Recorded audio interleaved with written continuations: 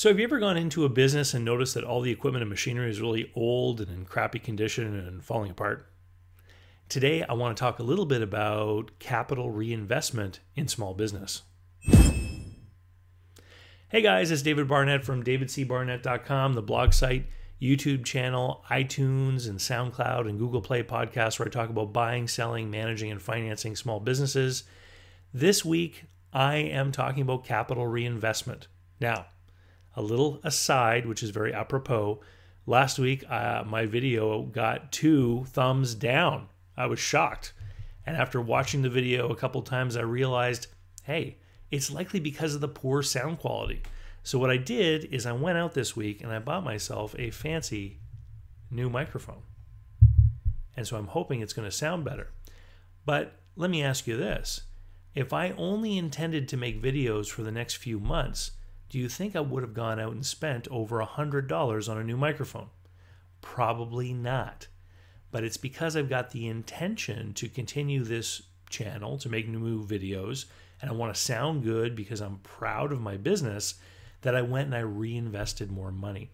And it's a great little glimpse into the mindset of a business owner when they're running a business and they never put any money back into replacing machinery and equipment. Okay?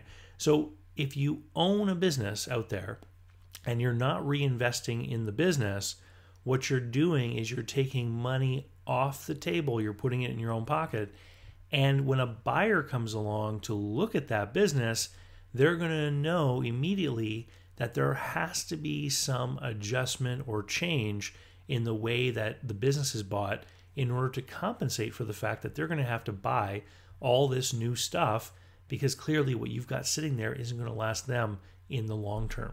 So when we look at most small businesses, what we do is we normalize the income statements. We get to a level of cash flow. Mostly it's seller's discretionary earnings.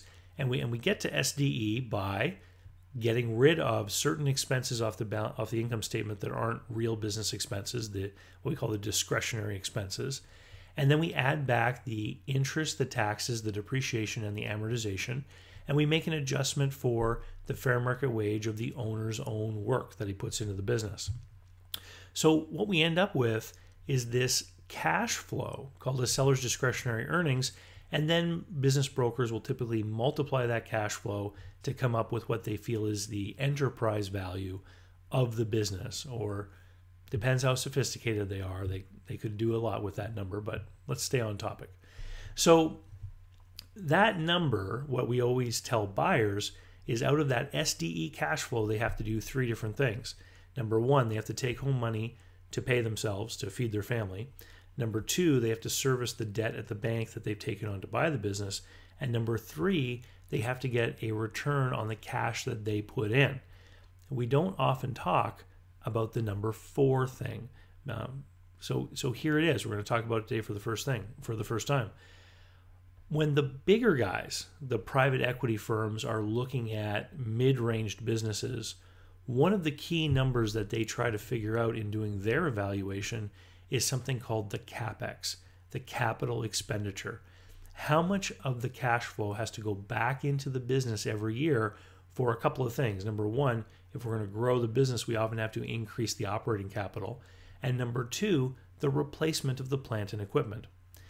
Accountants try to show us the value of the equipment that's being worn down through their depreciation calculation. But there are a couple of problems with it because it's based on mathematics, like certain categories of equipment will depreciate at certain rates.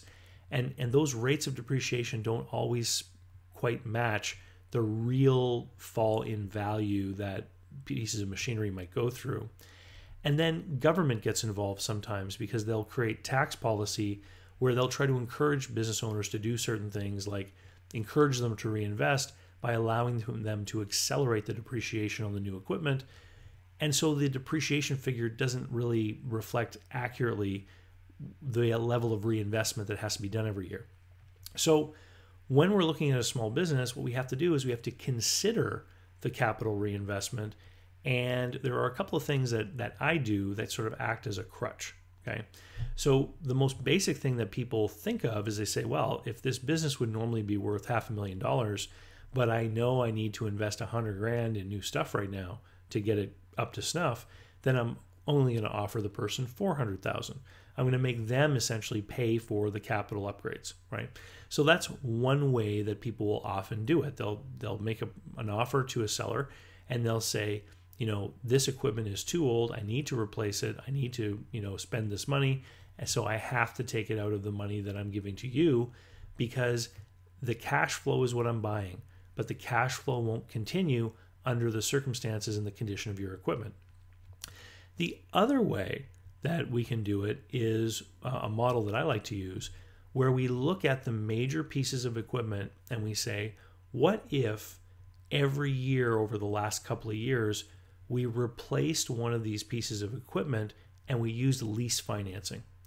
Because what we can do is we can figure out what the lease payments would be, and then we can go back and we can normalize the income statements and we can add that as an expense. We can say, what would the performance actually have been if the business had been leasing this equipment? And it's an easy way to show that in reality, the cash flow is less, because there's a reinvestment that should have been taking place that wasn't taking place. And then what ends up happening, of course, is you end up with a smaller number that you then multiply to get your enterprise value.